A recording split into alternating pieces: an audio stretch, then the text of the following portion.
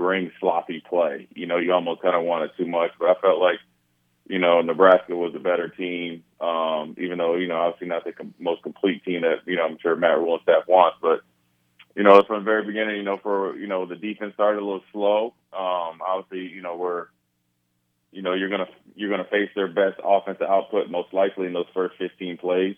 They're scripted. Those are probably the ones that work on the most, and they got after Nebraska a little bit. Some of Illinois is doing, but if you really study it, or at least I look at it like from a certain way, a lot of those plays I think were Nebraska's doing, just a step or two, inside, and lost leverage a couple times, kind of kept their drive going. But when it came down to it, Nebraska had a huge goal line stand, which took all the momentum, out of the Illinois sideline in the stadium.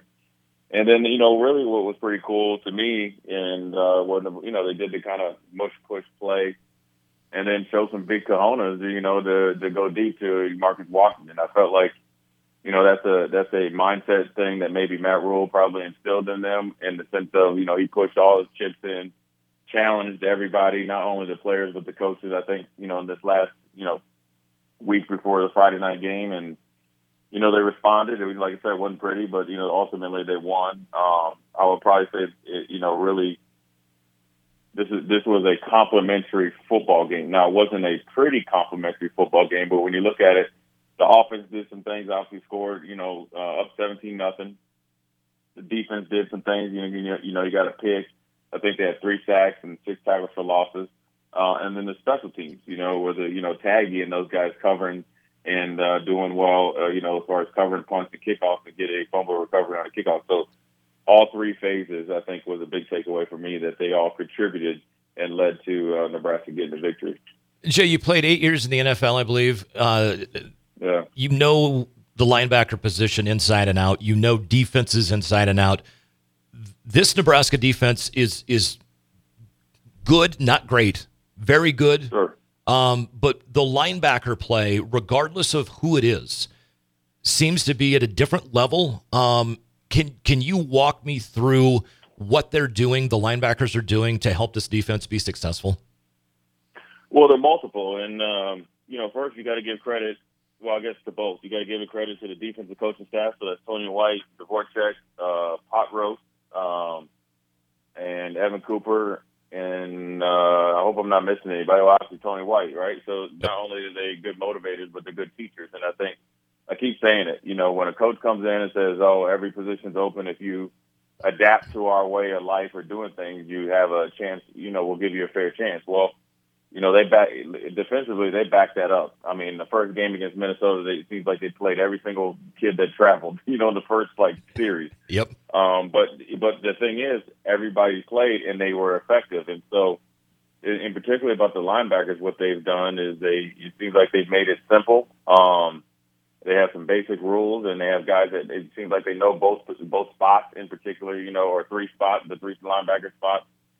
And they're taking guys in little roles, and then once they get better at that, then they expand the role. And you take a guy, you expand your roster when you come in and you see a John Bullock, right, who was kind of, I guess, a rover, in the other system. Yeah. Kind of a special teams run and hit guy. Put him in the weight room, teach him how to play the position, and he's out there, handling business. And then when you're patient with Nick Henrich, and now he looks faster. But then also he's put on weight and looks stronger, right? And so I think as the season goes on, he's going to get better. And then obviously you had Luke Reimer. Obviously he's unfortunately out for now. But then look at the flexibility, what you're able to do to take Mekhi Gabert, who kind of flashed in special teams, went out there against Colorado, had a really good game, took over the starting spot, the jack position, and said, you know what, you're a Swiss Army knife, put you in middle linebacker or inside linebacker, shoots the gap in a huge part to kind of stymie their offensive series, gets a 10-yard tackle for loss. And then you think of the jack position where you think of MJ Sherman, Chief Borders, and obviously Jamari Butler. And with the emergence of Jamari Butler, where you have, I think he has 3 or 4 sacks, and he missed 2 games. All of them are playing well. So I think what they're doing is they understand what they're doing. They know why they're doing it, and they're learning everything or everybody else's position around them. And that's why you're seeing them look a lot faster. That's why you see them a lot more, a lot more physical. That's why you see they're able to make adjustments, especially after that first series. The excitement of stopping them on the goal line, but I can guarantee you, they're talking to Malcolm Hartzog on that quick bubble screen. You can't lose leverage and not set the edge. They talked about Big Nash wrapping around on the ET stunt that you got to keep coming because that guy would have ran right to you, and they got a soft edge on the run. And then, then they're doing a pretty good job of covering, right? And they're doing a good job of matching zone or matching, routes to the zone concepts.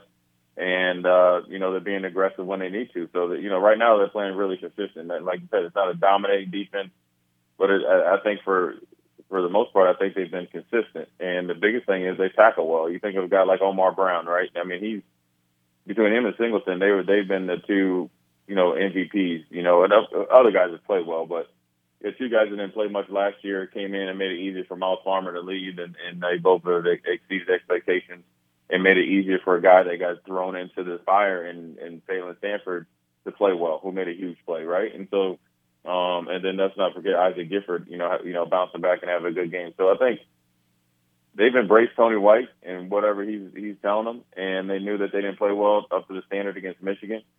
And they went out there and played a better game against Illinois, and now they have to go to the bye week with the same type of willingness to learn and competitiveness to get better throughout the bye week because there's a lot of things they can get better at.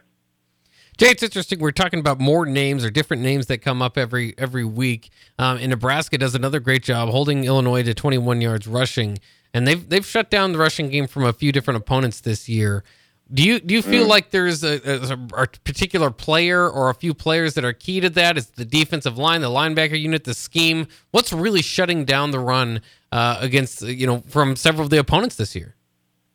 I think it's a combination of everything, Bach. Nice to hear your voice, Bach. I'm sorry I couldn't make it in there, but I think one thing is the Nash, Hutmacher has really stepped up this year, right? Where he kind of did some things last year. I think he's in better shape than he was in the previous years. He's been pretty steady in there. You see the Minnesota game where he had like 4 or 5 tackles for losses, but then you have a couple games where he holds points pretty well, and then he had a couple games where he pass rushes some. So I think he's been effective. And then I think, Tony White has done a very good job of finding schemes and body types that can play in that 3-man front, 4-man front, and not be, out leveraged or out physical, based on, maybe having a weight disadvantage. And so you think of, Ty Robinson's been pretty decent. You like to see him play a lot better. He needs to play a lot better down the stretch, but he's been, he's starting to come out of his shell some. And then you have like a rotation between Blaze, Van Poppel's in there. He doesn't even look like a freshman. Jamari Butler, those guys. And then what the biggest thing I think they're doing is, like I said previously, is they all know what they're doing.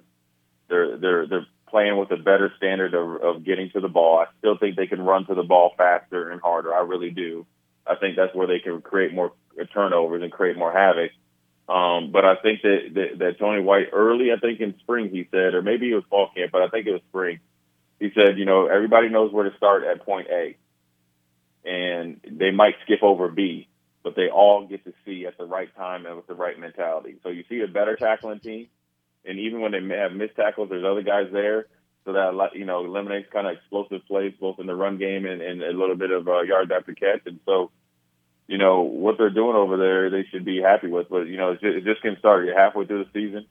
This is where you need to really step up because you got, the next 4 games, I guess, I think are, going to be, very winnable games. Your goal should be to try to win all of them, but you can't win all of them without winning the next one. And so, the most important day for them is the next day they step on the field, the next day they step in the meeting room, the next day they step in the weight room, and there is no turnoff switch. And so if they adapt this mentality of we can do better, we can, let's shoot to try to be dominant, you'll see a defense play well against the Marylands, against the Wisconsins and stuff like that, because there's not a game on the schedule for the rest of the year that they can't win. Exactly. Jay Foreman joining us on the Allo VIP line brought to you by Allo Fiber, where they understand the importance of exceptional service with local heart. Jay, we're to the bye week. We're halfway through. Obviously, offensively, there is a lot to work on. Where do you think they focus? Where does the coaching staff focus here for the next couple of weeks? Is it game management? Is it penalties? Is it figuring out a way for that offense to look a little less clunky? Where are they going to focus? I think they need to get back to do some self scouting, and which is great. Look, this is a young staff, man, right? And it's and none of them have coached in the Big Ten, so they're all learning, whether they want to admit it or not, and that's fine. That's just part of coming in and you're a new coach. And so they need to do some self scouting because some of the things they maybe predicted that was going to work, or players that they predicted were going to play well, maybe need to step up some. So I think the biggest thing they need to do is make sure they get back to the basics, right? Because that's where a lot of their mistakes came from. Fundamentals, knowing the nuances of every play, knowing the importance of every play is 4th and 1. We have got to have it, right? Develop that mentality, get back to that, and then look at, obviously clock management, for 6 games in a row, that last series, the offensive series before the half needs to be addressed, right? Then you need to think about the penalties. Okay, where are most of our penalties coming from? A lot of them are false starts in the offensive line. Okay, we need to sit down and say, okay, why is this going on? And, look at who has this many and get a collective answer and then put a remedy out of it. Was more accountability, maybe, easier snap count, better pre-snap communication, telling each other. And then they need to probably figure out I'd probably say maybe with Heinrich Harburg at the helm, Jeff Sims, I'm assuming, is the backup, and maybe adapt your system with Heinrich Harburg being your ace versus him being the backup, and then maybe try to find a more consistent run game, conventional run game that fits our offensive line. And what I mean by that is when you look at when we played Colorado and even when we played Minnesota, and at times, and there was a couple times against Illinois where we kind of ran the kind of inside-outside zone. We used to call them take plays, and kind of like Anthony Grant be Anthony Grant. They got some good movement, right? Big old offensive line, and Ethan Piper can move. He can pull. Scott can pull. Nuri can pull. But the 2 previous guys are probably the best. Hone in on that with that big group, and then put some spice on that. Maybe that'll marry that offensive line and get into a consistent conventional run game, which then will open up play action pass, Fedoni, working some of these young rookie receivers that they only have to read 1 or 2 basic coverages, and then it allows Heinrich Harburg to be more efficient as a runner and a passer. And then secondary is when you're getting into this option game, RPO, right? We need to be a little bit more crisp in our quarterback running back exchange, whether he's taking it or keeping it. And then when he's running the option, he needs to get more fluid. He needs to be more fluid, doing that. And that just comes from reps, mental and physical reps. And so if you do that, the offense will be more consistent and then be able to put together drives and be able to score points when you get down there in Illinois territory, 3 or 4 times inside the 20. We got to cash in. If you get 3 times like that, your goal is, 3 touchdowns, 21 points. At the worst, 17. We got 0. So those are the things we need to think about, because when the defense is putting you in those positions, we got to cash in on them. And so, that, and then, get the kicking game together. Return game needs to probably, get a little bit of a, kick in the butt. And Christian Alvano, he started to I think he's starting to come out of it a little bit and just sit him down and say, look, dude, you're not a freshman no more. We believe in you. You're on a full ride scholarship. Let's really get down to the fundamentals of kicking the ball, and so we can use that powerful leg, because there's going to be a game that we're going to need you to step way up. And we've seen you do it in high school, and now we need you to do it in college. And so they, really, Mike and Bach, really, to be honest with you, all that stuff I just said doesn't get anywhere if you can't handle success. And I keep saying this, how this team, how this staff, how this football organization handles success, which is beating Illinois, being 3-3. You can kind of see the finish line, possibly making a bowl game, but you have a week off, or, and you got 2 weeks before you have a game, and you're going to have everybody telling you how great you are. And, could you lose your edge?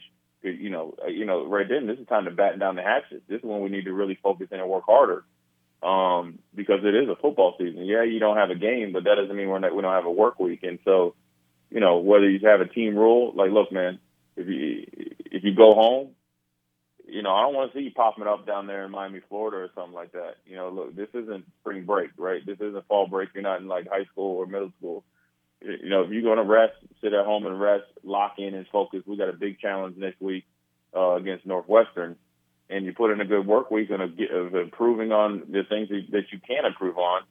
This team will be able to handle business and exceed, the expectations. If they don't, then every game's going to be a grind because, when you look at where Nebraska is at right now, they have a tremendous amount of opportunity to do, some things in this first year under Matt Rule. You can win games and you can develop players at the same time and have an end goal. And then if you make a bowl game, you get 30 more days or a whole bunch of more practices. Yep. And so there's a lot of things on the line here, and it all starts and stops with how they handle this bye week.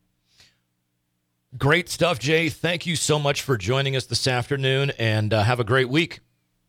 All right, man. Take it easy.